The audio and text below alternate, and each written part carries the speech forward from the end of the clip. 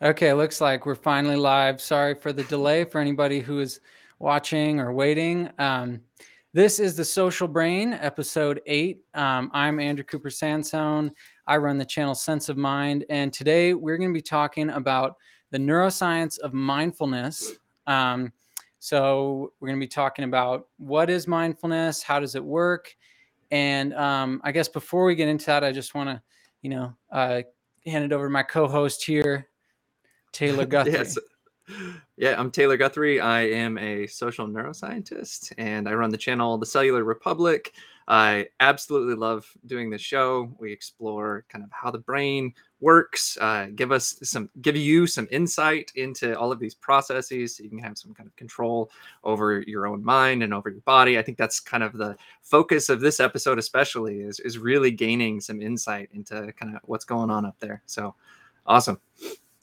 All right, and throughout this episode, if you guys have anyone who's watching, if you have any questions or comments or anything, don't hesitate to throw them in the chat. We will respond to them when we get to them.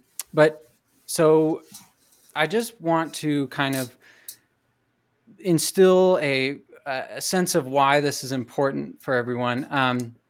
So like in our last episode, we talked about something called the default mode network, which is a network of brain regions that are largely responsible for our kind of mind wandering, our ability to think about ourselves and think about the future and the past. And it's involved in a lot of things. But we talked a lot in that episode about how we as humans spend a lot of our time thinking about the past and the future.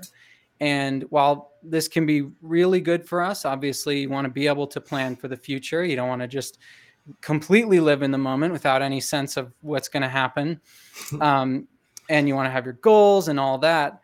That it can also, this kind of mind wandering and rumination can lead to a lot of problems, a lot of issues, including anxiety and depression, and just general unhappiness because we're not living in the moment.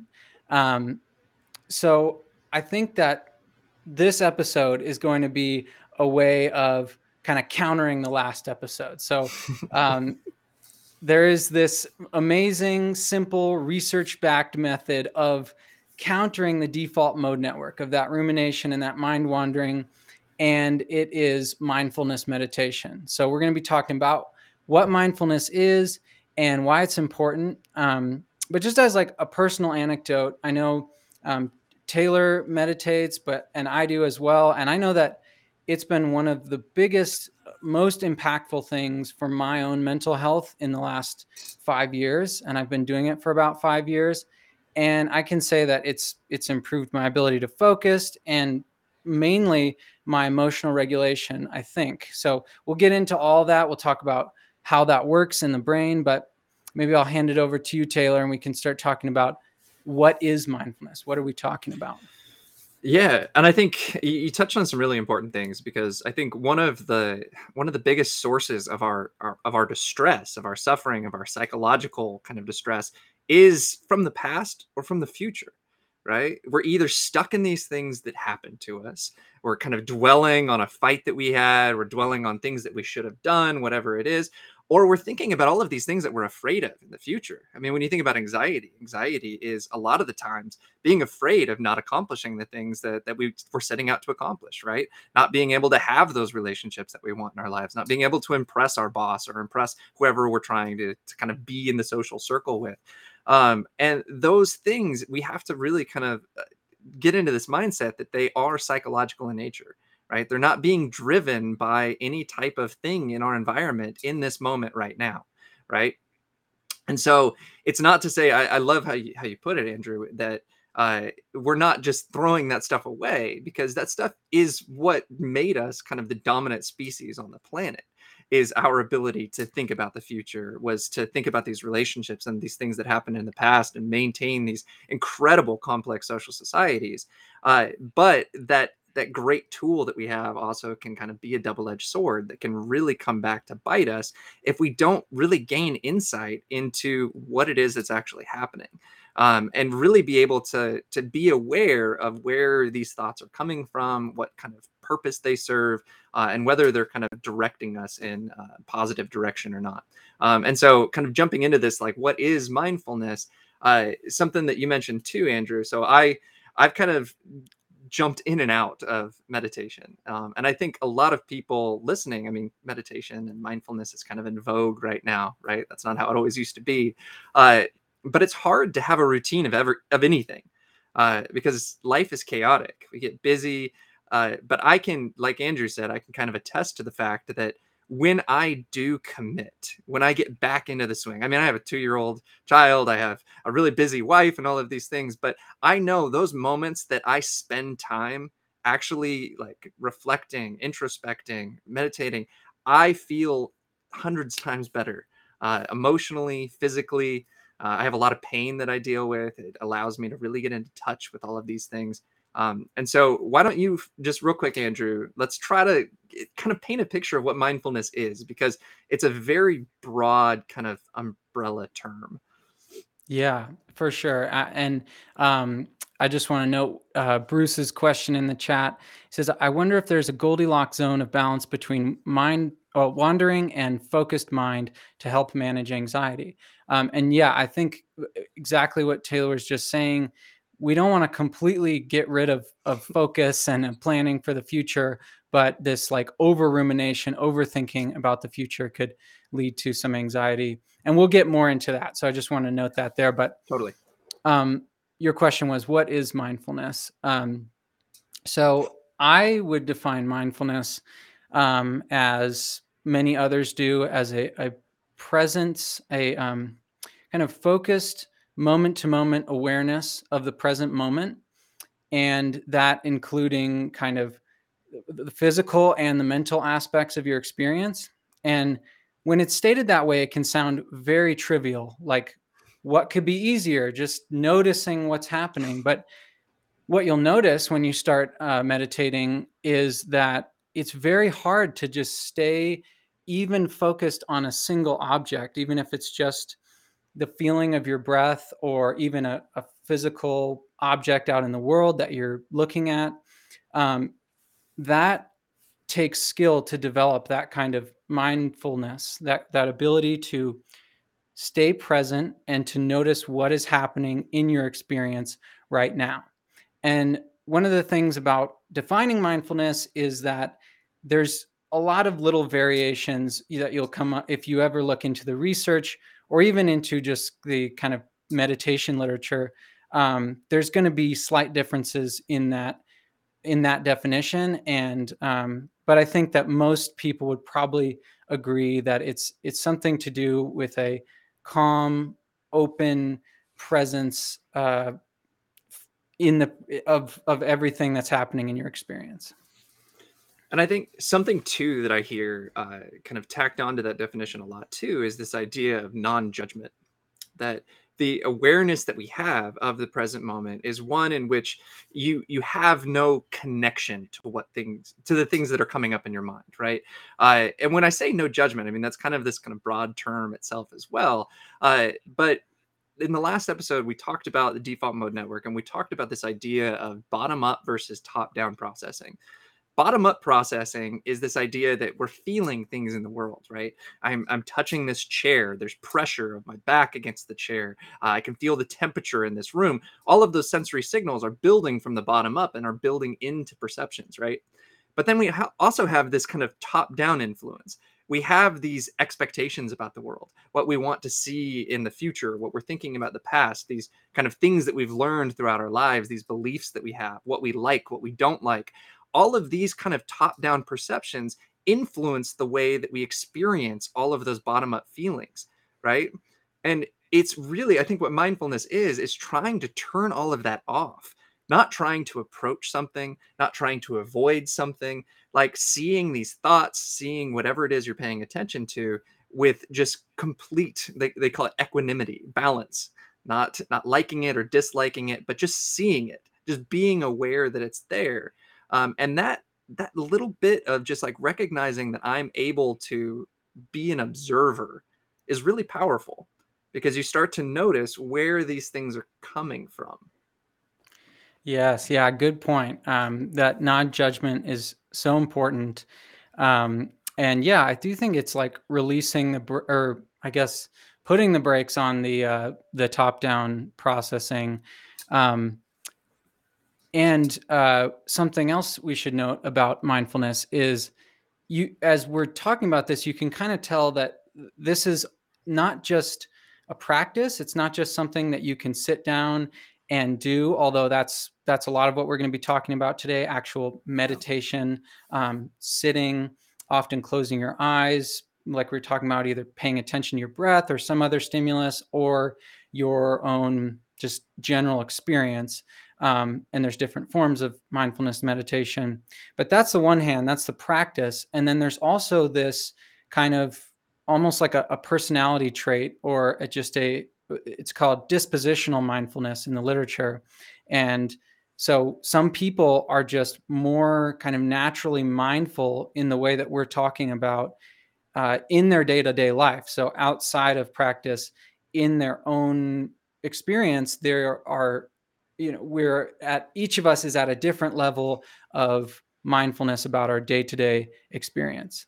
So I think just keeping that in mind is important. And as we'll talk about, the practice, if you do practice regularly and you keep it up, it can raise your dispositional mindfulness so that it spills out over into the rest of your life. Totally. And I think that really ties into, we just got a question from Bruce about whether mindfulness is kind of this absence of reacting. And that's exactly how I think of it. Is that instead of being in this constant loop of like something happens and I need to react to that, right? Think about like actual social situations that you're in, like you get in a fight, or you're dealing with some like angry person at the store or whatever it is. There's that moment of like needing to engage, needing to react to whatever's happening. And mindfulness really is instead just like noticing where those reactions, those needs for reactions are even coming from. And taking that moment to just pause and say, like, is this necessary? Right. That's where like cognitive behavioral therapy really comes in. It's like challenging those thoughts that are coming up in the first place. I before I got into mindfulness, I'm a big philosophy buff. I love philosophy. Uh, I didn't realize that I was doing a lot of mindfulness stuff before I learned a lot about it, because I was really into Stoicism, and Stoicism is very much so. Marcus Aurelius, Seneca, is very much about this kind of regulating your emotions, keeping control of your emotions, noticing where they're coming from, and not reacting to them. Right. And so I think that that's a very good way of thinking about it, Bruce. And the other thing I wanted to kind of mention before we dive into some other stuff is we mentioned this mindfulness thing as being this big umbrella, right? There's tons of different types of meditation practice, and we'll get into some of those different styles as we kind of get through this thing. But I think something that comes up for a lot of people is like, which one's the best, right? Tai Chi versus like sitting and closing your eyes, and really what it is you need to think about it more like exercise, right? Some people do weight training, some people do cardio, some people do you know running on a treadmill or whatever it is. That's cardio. But but the thing is that all of these different exercise practices are all beneficial for your physical health, right? But they're going to train you in a slightly different way, right? And that's how you need to think about some of these meditative practices. Is a lot of the times people get into these things and they try this one version of it, and it's not for them, and then they just completely lose the practice. But really, like, try a couple, try different apps, try different ways of doing it, and really kind of get that flavor of what it is that's working for you, that you're able to kind of bring into your routine, because all of these are going to give the kind of benefits that we're going to talk about throughout the episode. Yeah, that's really good to mention. Um, and I think we may be talking mostly about mindfulness as specifically in this episode, but we will definitely point you to some resources and references to look at these other forms of meditation in more depth. Um, but I guess the next thing we might want to mention is just a caveat within this whole discussion. There is some difficulty to studying mindfulness. It's, now that fMRI and other functional brain imaging methods have been around for a while, we are able to actually look into the brain of people while they're meditating and to start to get these kind of longitudinal studies. But it's a pretty extremely young research field, really.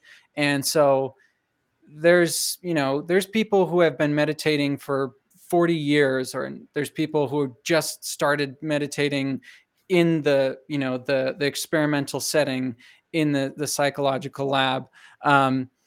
And so there's going to be a lot of different levels of skill among practitioners. And one of the papers that we might mention today is kind of one of the first to actually break down uh, the differences in how mindfulness and meditation affects people's brains, based on how much skill, how long they've been practicing for. So even that was a relatively new, maybe 5 or 6 years, new addition to kind of how people were looking at mindfulness in the neuroscience world.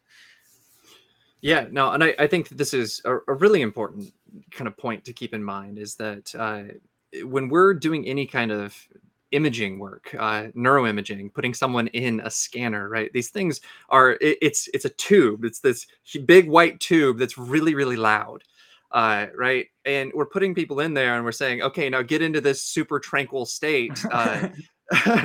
Right, there's a lot of difficulties into understanding kind of what exactly these states are based on the limitations of the tools that we have. And the other thing I think that was really important that you brought up, Andrew, is that there are very different kind of levels of expertise. And so you have some people that have, like Andrew said, that have been practicing, have done like 10 years on retreat, of silent retreats, right? Those are the ones that we really want to know, like what happened to them, what happened to their brains, what's different about them after they've kind of spent their whole life in this kind of contemplative practice, right? But then you have to think about that sample size is really small. The amount of people that have gone that far isn't very big. And so when we see changes in brain structure and we see these things, we have to keep in mind that we're looking at a small group of people. Oftentimes, there's a lot of cultural influence there, right? These people belong to a specific culture, oftentimes a specific religion, they have specific diets, they have a specific lifestyle. And so a lot of times it's hard to really pinpoint, is this just mindfulness that's doing this? Is it just this?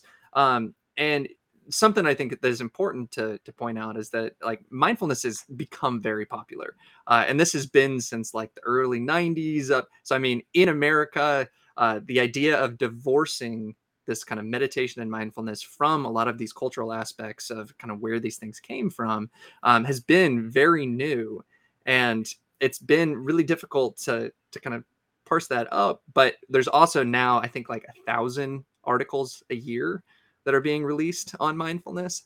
So there's a ton of people that are really trying to figure out kind of where the nuance is, what's happening to new practitioners of like 10 to 40 minutes a day. And we'll kind of touch on some of that stuff because as you do more research, as you kind of keep like kind of picking away at this, you start to see similarities across studies and you start to see things that look robust enough to really be able to talk about and say, okay, this looks like this might be something profound. And when you look across, like it is very, very healthy to meditate, to be mindful. Yeah. Yeah, that's a great point. And we kind of already mentioned this, but just, keep in mind there are these other forms of meditation and prayer. And like, if you want to know more about prayer, for example, I did do an interview with the neuroscientist Andrew Newberg on my channel, and we can link to that here. But yeah, we probably won't be talking about yoga or anything other than meditation. But anyway, maybe we should jump into some of these robust findings that you were mentioning. Um, Mhm. so I guess a big question is, like, how do we know that mindfulness is actually different from just our regular state of mind? Like we were talking about earlier, it kind of sounds a little bit fluffy when you're like, oh, it's this present moment awareness of what's happening. How is that different in the brain compared to our regular state of mind? Yeah, and we're going to be talking, I think, a lot about default mode. That's why we had this whole episode. If you haven't watched it yet, go back and watch our episode on the default mode network, because really we have this network of regions, and it's the network that is expanded in humans. It's really what gave us a lot of advantage in kind of the animal kingdom, was our ability to plan, was our ability to form these intense social, complex social societies. And that gave us this ability to think about the future and to think really far into the past and to create these narrative identities and to develop meaning and goals and plans. Uh, but you have to think too that a lot of that was developed and evolved in a situation where there wasn't a lot of choice, right? You were a hunter gatherer. Like, your goal was to go out and find food. And so it was thinking about those. We live in a really complex society now where there's just like so many different things, so many competing needs that we have going on in our head, that gets the default mode network just firing like crazy. And what Andrew was getting at was that, like, how is mindfulness kind of considered this distinct brain state? Is that we see across these functional neuroimaging studies where we're putting people in MRIs, we're looking at what their brain activity is doing, that there is a significant decrease in default mode activity. That we're shutting down this, like, thinking about the future and thinking about the past, and we're kind of taking control of our attention. We're going to do our next episode is going to be all about attention, what it is, how we can kind of influence it, and things like that. But there are these other networks that are kind of in opposition to the default mode network, and they're the ones that are like, what's going on right now? And you can think of attention as kind of the spotlight, right? And what I like to think about when I'm thinking about mindfulness is actually taking control of the spotlight, right? It's like I'm now pointing it where I want to point it, right? I'm pointing it at my breath. I'm pointing it at some external object in my environment, right? And we see there's a portion of the brain. It's called the left dorsolateral prefrontal cortex. So if you put your hand kind of on your head right here, you're going to be touching kind of your your left dorsolateral, means on the outside and kind of up at the top. Exactly, nice. So if you're listening, Andrew just pointed at a brain. Sorry. Yeah.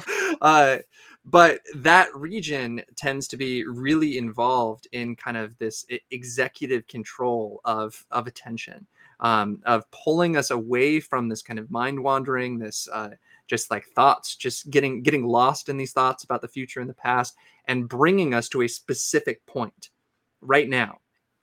And we see that, like, people that practice mindfulness, that they tend to have a lot more activity in that region of their brain, even after they're done meditating. Yeah. Yeah. And there's so that seems to be like one of the main biggest findings is this kind of shutting down of the DMN, but it doesn't fully shut down. It reduces its activity, and like Taylor was saying, kind of turns on this left DLPFC, but also it's kind of specific regions of that default mode network that are turning off. And we don't want to get lost in all the nomenclature here, but we've talked before about the dorsomedial PFC, and Taylor's really an expert on this brain region, but it has to do with our sense of self.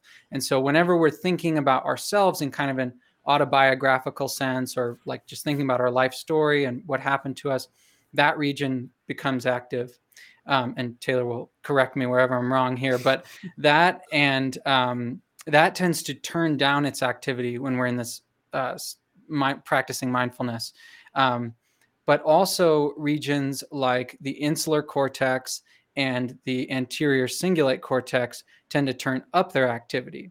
And that's interesting because these are brain regions involved in interoception and emotional regulation.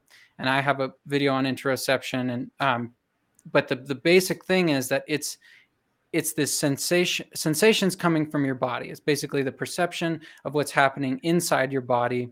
Some people say it's at the skin and below, and that is largely happening in the insula. And then this anterior cingulate cortex, don't worry about these names again. These are areas at kind of near the front of the brain, but deeper in from the cortex. Regardless, they're involved in emotional regulation and interoception. And so, as what we often see with mindfulness is that these areas of the brain turn up their activity, and so that's indicating that maybe we begin to engage in interoception, and that may have to do with the specific form of meditation that you're doing. So if you're focusing on your breath or your body in particular, then obviously you're going to be turning up the activity of these regions. But it's just, I think the most interesting thing is turning down the activity of that self narrative region, that DMPFC, the dorsal medial prefrontal cortex. Again, don't have to remember these names of these No, brain regions. no, and you're getting at something that's kind of profound across all of the practices that have been doing this for thousands of years. There's kind of this idea of losing the self, right? And something that I brought up at the very beginning was this idea of non-judgment, that when you're in one of these mindful states, that what you're trying to do is you're trying to take control of that attention spotlight. And like Bruce just asked a question about martial arts, be mindful state, meditation, dancing, writing. They all seem to be really similar. And that's because all of them are kind of taking advantage of this fact that you're in the moment with that attention, and that you're not kind of lost in thinking about what to do next or all of these things. But the sense of self, that kind of judgment, when we think about ourselves, there's this region that he was just talking about, kind of in the midline of your frontal cortex, that every time you think about anything related to yourself, what you did yesterday, what you're doing tomorrow, what things you own versus what things you don't own, what things you like versus what things you don't like, there's this area that seems to keep track of all of the things that are important and meaningful to us in our lives, meaningful for our goals and our plans and all of these things. And that's really where a lot of the judgment comes from, right? Because we're thinking about what's good for us. We're thinking about what's bad for us. We're thinking about what we should do next or what we should have done before. And really, when you're in these mindful states, you're trying to suppress a lot of that kind of meanness of like trying to grasp on, trying to be the thoughts that you are in your mind and get lost in these things. And it's really cool that, like, for thousands of years they've been talking about this kind of loss of the sense of self, and now kind of 2022 we have all this neuroimaging research from social cognition, right? Not from mindfulness research. Like the research that I do is on the self, is on social cognition, and we know that these regions are involved in self-referential processing. That's kind of the fancy way of talking about it, anything related, cognition related to the self. And so it's just fascinating to me that these two researches were done kind of separate from one another, but we see this social cognition research that identified. I mean, this is a really, really robust finding. You put one person in the scanner and you tell them to think about themselves, that medial portion of your prefrontal cortex will light up every single time. And for then mindfulness to be something that shuts that down, and for it to be something phenomenologically, right? Like, people talk about losing their sense of self, like, that's, I think that's profound to me. And you can see that, like, there's a link there that makes sense biologically now, that we have these networks in our brain that are really responsible for keeping track of all of these things kind of external to us that are important. The other things that Andrew mentioned, that I kind of want to put into context too, these other regions, the insula and the anterior cingulate cortex, are part of what's considered kind of the salience network.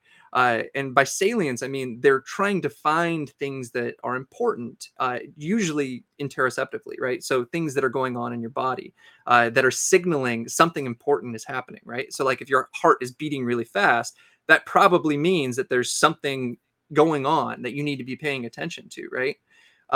And what we see in these mindfulness studies is that those regions tend to like ramp up, right? That you tend to really be kind of ramping up this insular activity, which is kind of representing kind of the state of the body along with the ACC, the anterior cingulate cortex, and contextualizing it, of saying, okay, the heart's beating really fast. Like, what does that mean? What does our environment look like? Is it something that we should be scared of? Is it something we should be excited about? And it's tuning into those processes, being mindful of kind of, where is this stuff coming from? What are these feelings that I'm feeling?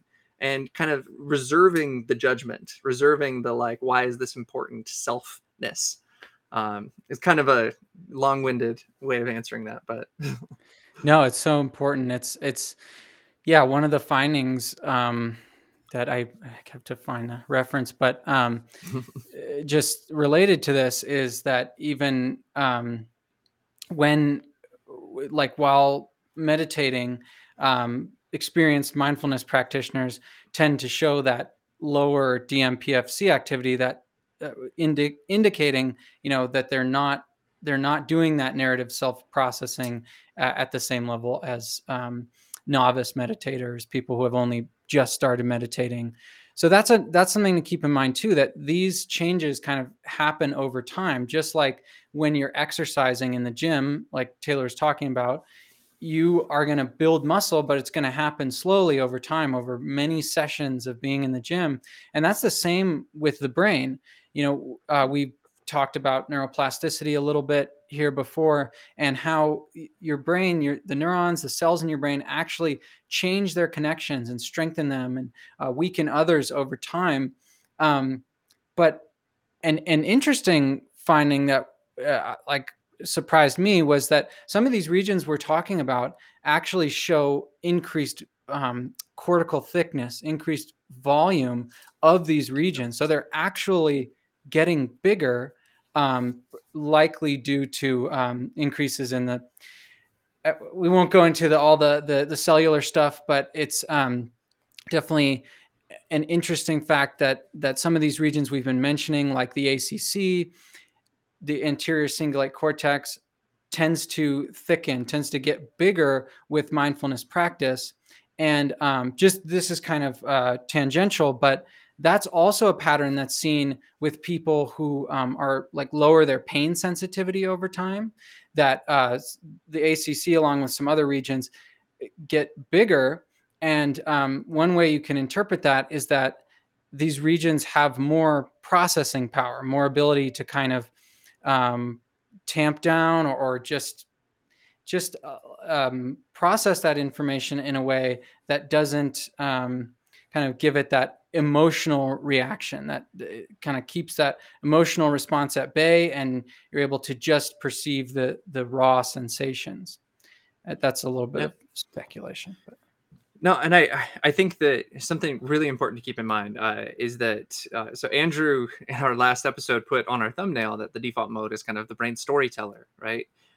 We did a whole thing on emotion, and that a lot of the current theories of emotion are all about kind of we have these bodily sensations that are coming up, but then we have this extra kind of region that then tries to create a story about what those are, and that's what emotions tend to be, is that we have these kind of bodily sensations, and then we're kind of making these appraisals of whether they're good, whether they're bad, what they mean in the context, and really what we're trying to get at with a lot of this stuff is you have all of these sensations that are coming up, you have all of these bodily things that are going on, and there's regions in our brain, like Andrew was just mentioning, that are solely for understanding what those are, what they're signaling, right?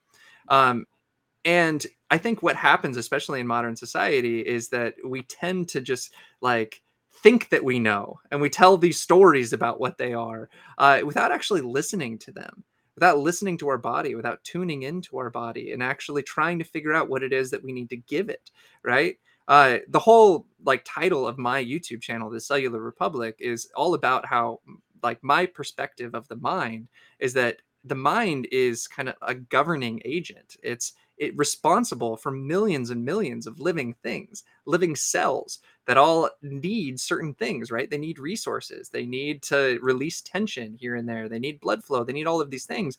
And the only way that they can signal to this governing entity, which is the brain up in our head, is through these bodily sensations, right? It's through these signaling pathways that turn into emotions, that turn into these things.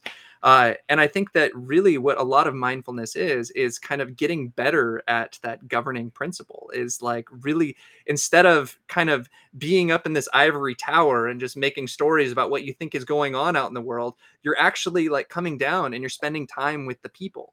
You're like paying attention to your body. You're going to that region of your toe or your back that hurts, and you're being with it. You're listening to it, right? And there's this really interesting study that, like, especially on pain research, that when you put really experienced meditators, mindfulness kind of people, into a scanner and you hurt them, you shock them, uh, there's this really interesting thing that happens compared to controls, is that controls, a lot of the times what's happening is they're trying to use these storytelling regions of their brain to make sense of the pain, to run away from the pain, to uh, and you'd think that with these meditators that somehow, like, I mean, you kind of think about it contemplatively, like they've figured out how to turn pain off or something like that. It's really the exact opposite. What happens in their brain is that the regions that are processing the pain, the sensory regions, are actually more active. They're just with it in a non-judgmental way. They're feeling those pains. They're with that pain instead of creating a story about whether they like it or whether they don't like it, whether they're running away from it, right? And this is really powerful, especially if you're someone that suffers from chronic pain. I mean, I am. I had a snowboard crash 10 years ago. I have really chronic back pain all the time, and I fall into this situation so much of the time where I just talk about how much it sucks, right?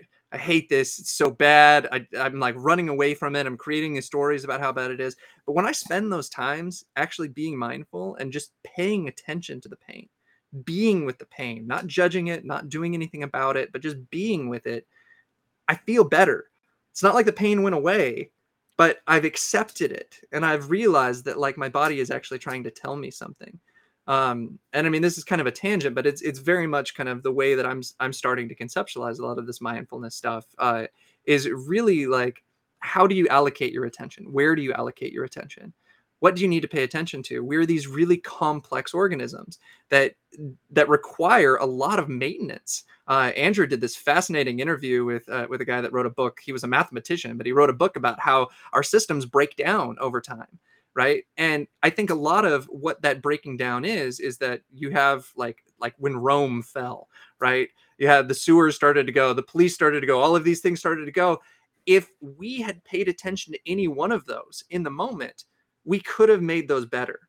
And what we're seeing with mindfulness kind of research in general is that they are protecting their brain from thinning, from, like, these regions that get bigger are regions that actually thin and kind of result in Alzheimer's happening earlier in old age. They have incredible stress reduction, all of these things. Like, they're able to govern their bodies and govern their health in a way that other people can't. And I think that it gives us a sense of, like, power and responsibility when we understand that. Yeah, that's such a great point. I think where you touched on just that some of these brain regions are just really listening really closely to what's happening in the body. I wanted to relate that back to a question in the chat from Bruce. Is the meanness similar to a low-level fight or flight engagement, like the engine is turned on but only in idle?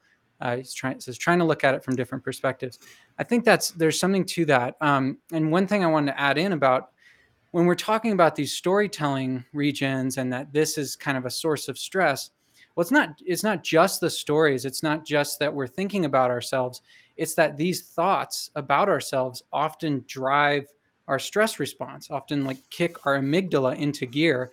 And that's another finding from this research, that people who practice mindfulness for a long time tend to show lower amygdala activity.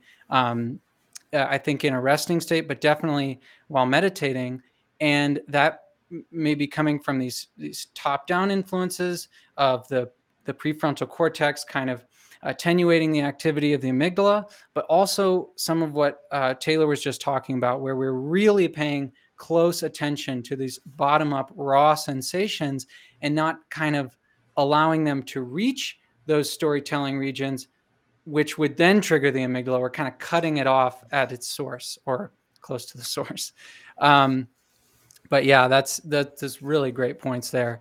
And I think there's some benefits that there's some changes to the brain that may signal some benefits that are not often talked about, or maybe just haven't had enough attention, or I haven't seen the right studies. But there are these findings about increased white matter integrity. So these these tracks in the brain, these fiber tracks that are kind of the information super highways of the brain. They connect some of these regions that we've been talking about. They're like the wires, the big like clumps of, what am I saying? Bundles of wire that go across the brain and connect different regions. And one really interesting thing is that both the fibers that connect the two hemispheres of the brain, the corpus callosum, and also the fibers that connect the kind of subcortical regions the brainstem to the cortex, these increase their integrity with more mindfulness practice. And I have to look at how robust that finding is, but there's definitely this finding that people who practice mindfulness tend to show higher connectivity in their brains. And so I don't know exactly what that correlates to with behavior or our moment to moment experience, but there's something to the fact that mindfulness is probably increasing the efficiency of processing in the brain to some extent. Yeah, I've seen stuff about fluid intelligence, and that's kind of the ability to integrate information over time. Not only is sustained long into later life if you're meditating, but also they've shown can get better in certain extents. And we plan on doing a whole set about intelligence in the future. Something though that you mentioned, it kind of goes back to Bruce's question too, is this idea of emotions being fleeting. Right, a lot of the stuff that kicks our stress stuff into gear is actually really kind of short lived. Right, so anger, any type of like frustration, all of these kind of things that really kind of kick us into a stressful thing. If you really pay attention to them, they just go away. What keeps them going is the storytelling, right? Is I'm angry because, and then all of a sudden now you're in this like loop of like, oh well, I should be angry because they did this and I did this, and then all of a sudden now you're just spiraling and the whole thing is getting out of control, and it's turning that really short-lived emotion of anger into this incredible narrative that's just producing so much stress and so much anxiety.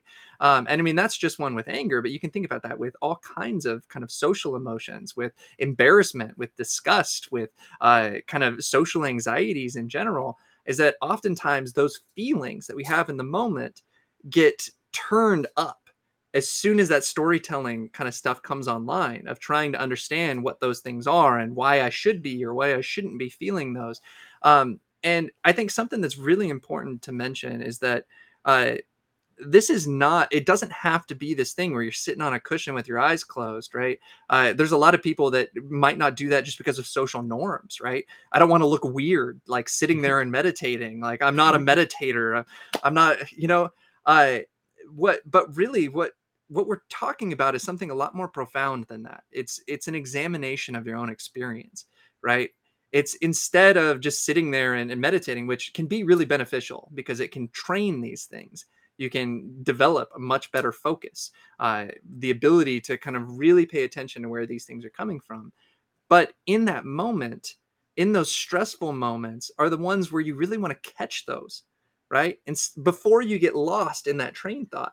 I mean, try right now if you're listening. I mean, not right now because we're live, but if you're listening to this later, hit the pause button and really try to sit and just take 10 deep breaths without telling a story to yourself. It's not Yeah. easy.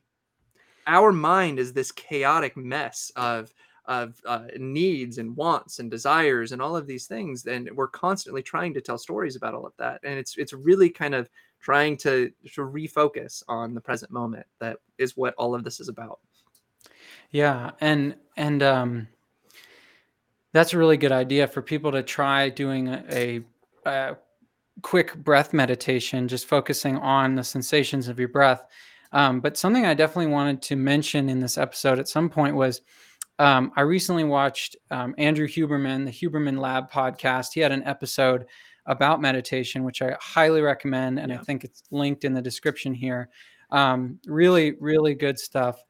But one of the things that really stuck with me was that people can overtrain their interoception, that it's possible Yeah. to meditate in kind of the way that we're talking about here, focusing on your breath or the sensations coming from your body, and to kind of do that to almost a pathological extreme, where then in regular life you are sort of hyper focused on what's happening in your body. And I have to admit, I think that happened to me. I did basically exclusively interoceptive types of meditation for the last 5 years. And while I think it has been extremely beneficial, I do think I may have developed some anxiety based on that, based on kind of always being aware of any slight shift in my system. So I've been recently trying what Huberman calls these exteroceptive meditations.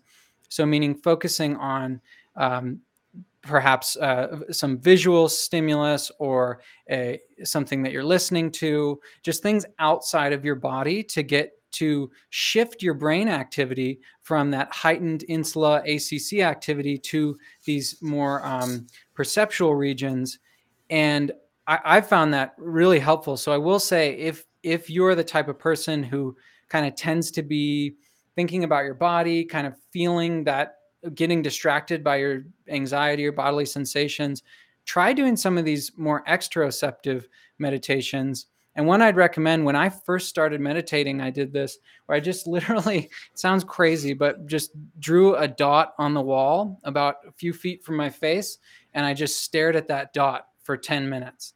And now I'd recommend like looking outside at an object if you can, uh, whatever is comfortable for you. But that's just a very simple way. And actually, I think it's easier than focusing on the breath. I think for some reason our visual attention is a little bit easier to control than that interoception.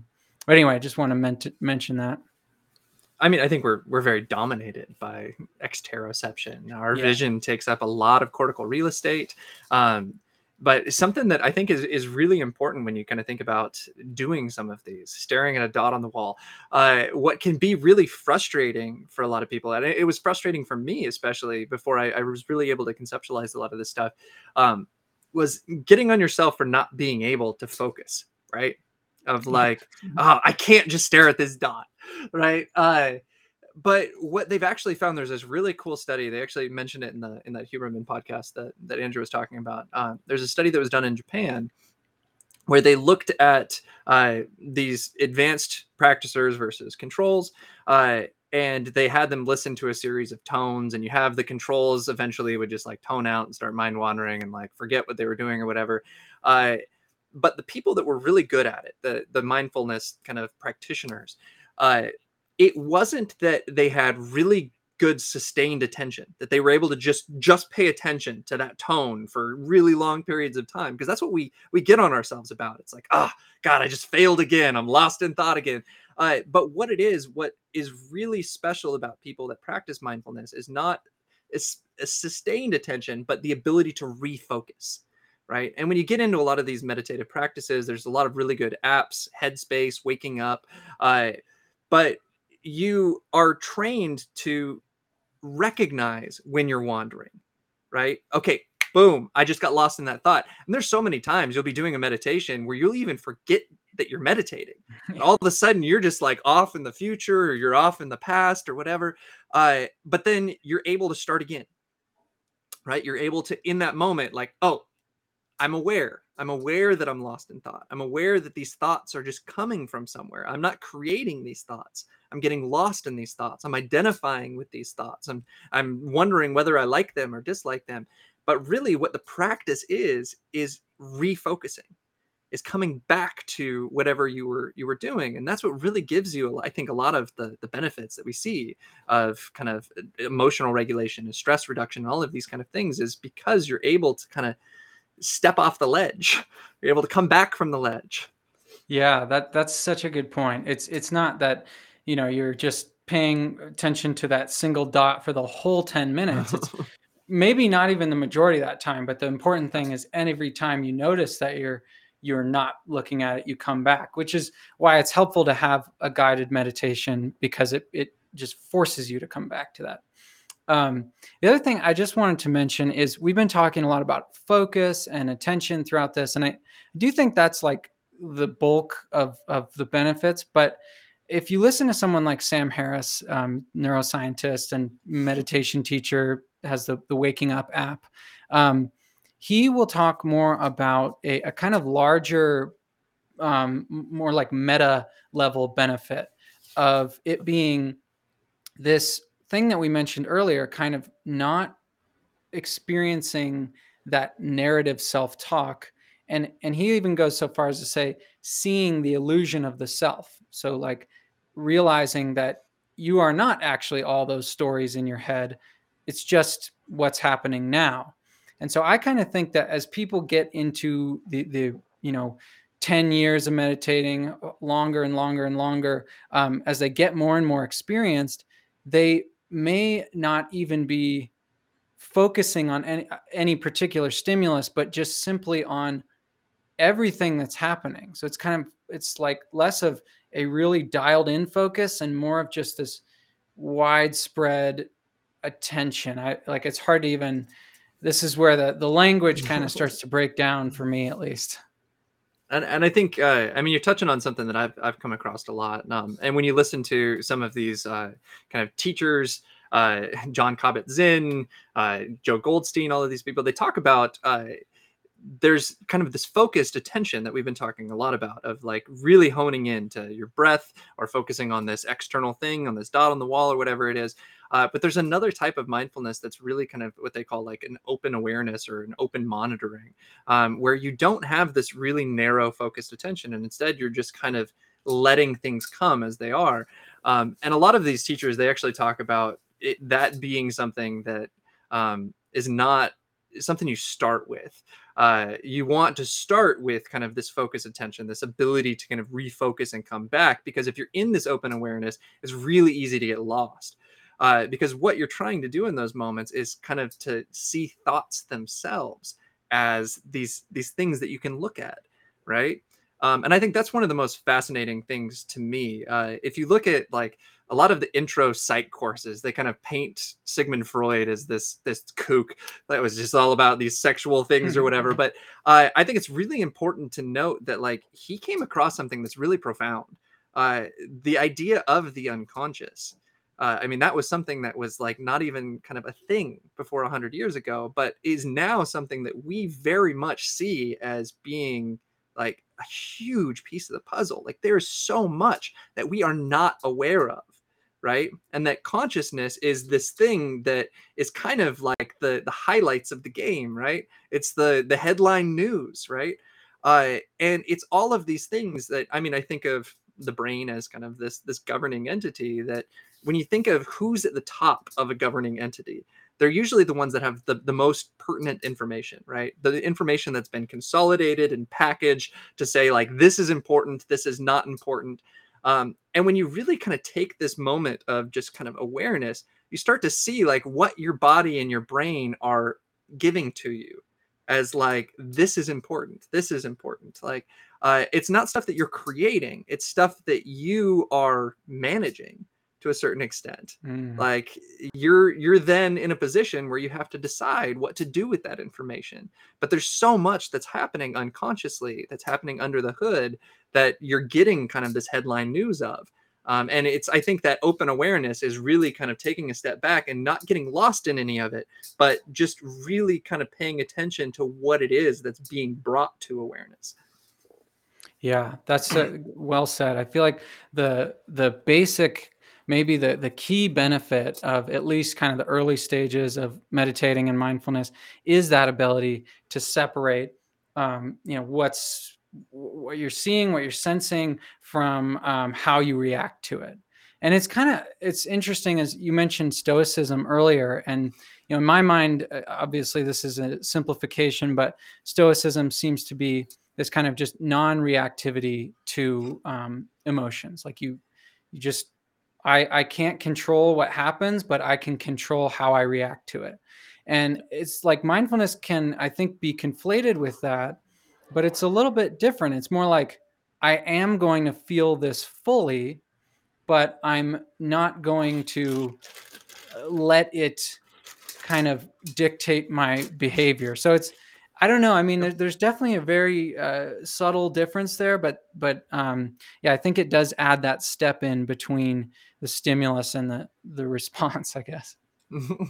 No, and I think that when you really get into a lot of the stoicism, it's very much like not an absence of emotion. It's like these people still felt joy, they still felt Mm. excitement and all of these things, but it very much was this kind of absence of reaction. It was that we can't control what these things do. We have this question from Bruce. Martial arts teach constantly refocusing attention between self and surroundings, depending on the speed of movement. Is there a difference between these slow and fast methods or benefit from? So I think this is something we're definitely going to get into in the next episode, because when we think about attention, we have to think about it in terms of space and time. Right, our body is bringing in, our mind is bringing in information at very different speeds. And there's a lot of kind of mindfulness type stuff that is kind of a meditation in motion. There's something I practice called Siam Jasani that's kind of Tai Chi esque, that is very much like that, where there's more of a speed to it.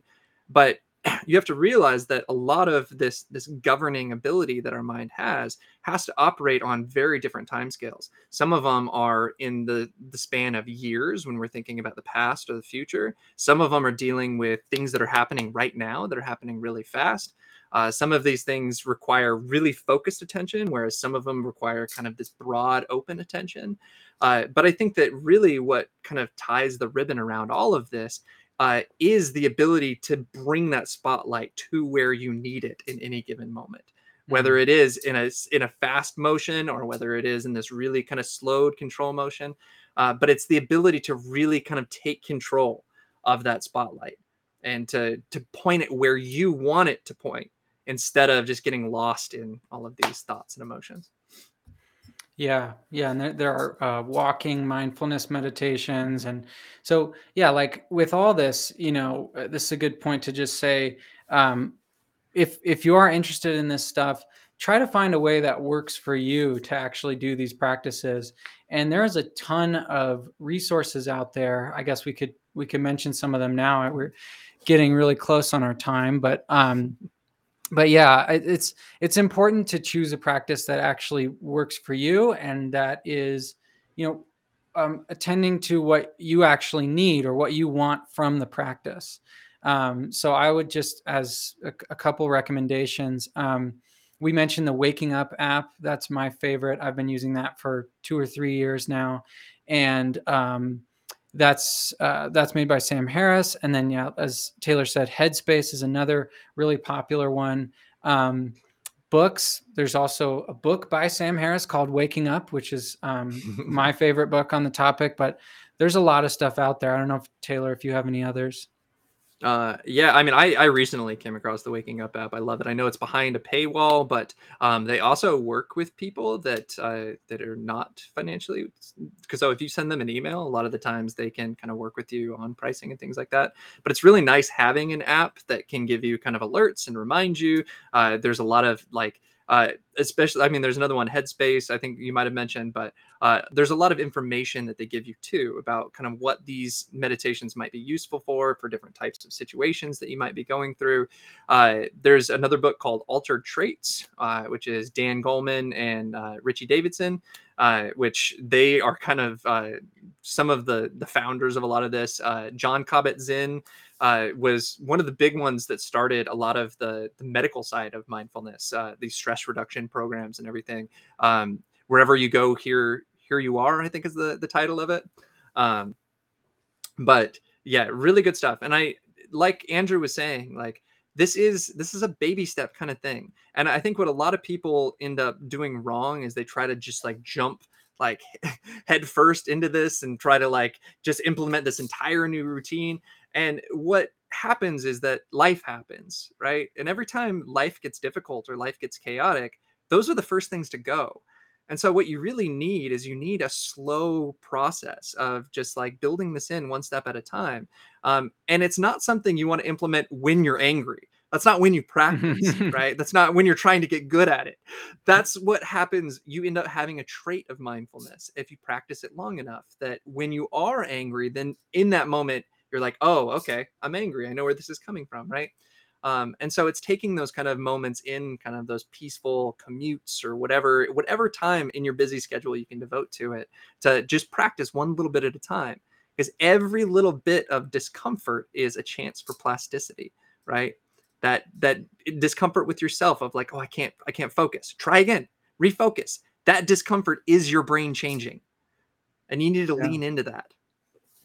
Yeah, that's great. That's great. And like just I think watching the news or reading the news is like really bad for you unless you do it in really limited doses. So that's my advice. If you have a really busy schedule and you want to fit in some mindfulness or meditation, just take 10 minutes of if you were going to watch the news or read a newspaper, just yeah, become less informed and more mindful. No, I'm just I'm kidding, but not really. All right. Well, yeah, this has been super interesting as always. Like really fun talking with you, Taylor. And thank you, everyone. Thank you, Bruce, for all your comments. Yeah.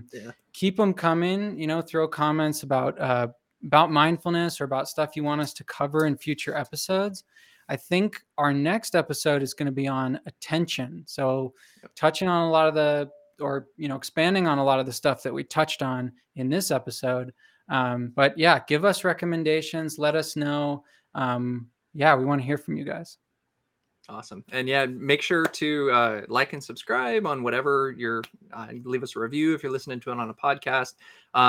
So Andrew runs the YouTube channel Sense of Mind. Check it out. Subscribe. He's got some great videos on there. I run the YouTube channel The Cellular Republic. I got a ton of college level lecture courses and some pop sci videos. So check it out. And we're developing some ways that you can support us if you want to help us kind of keep this going.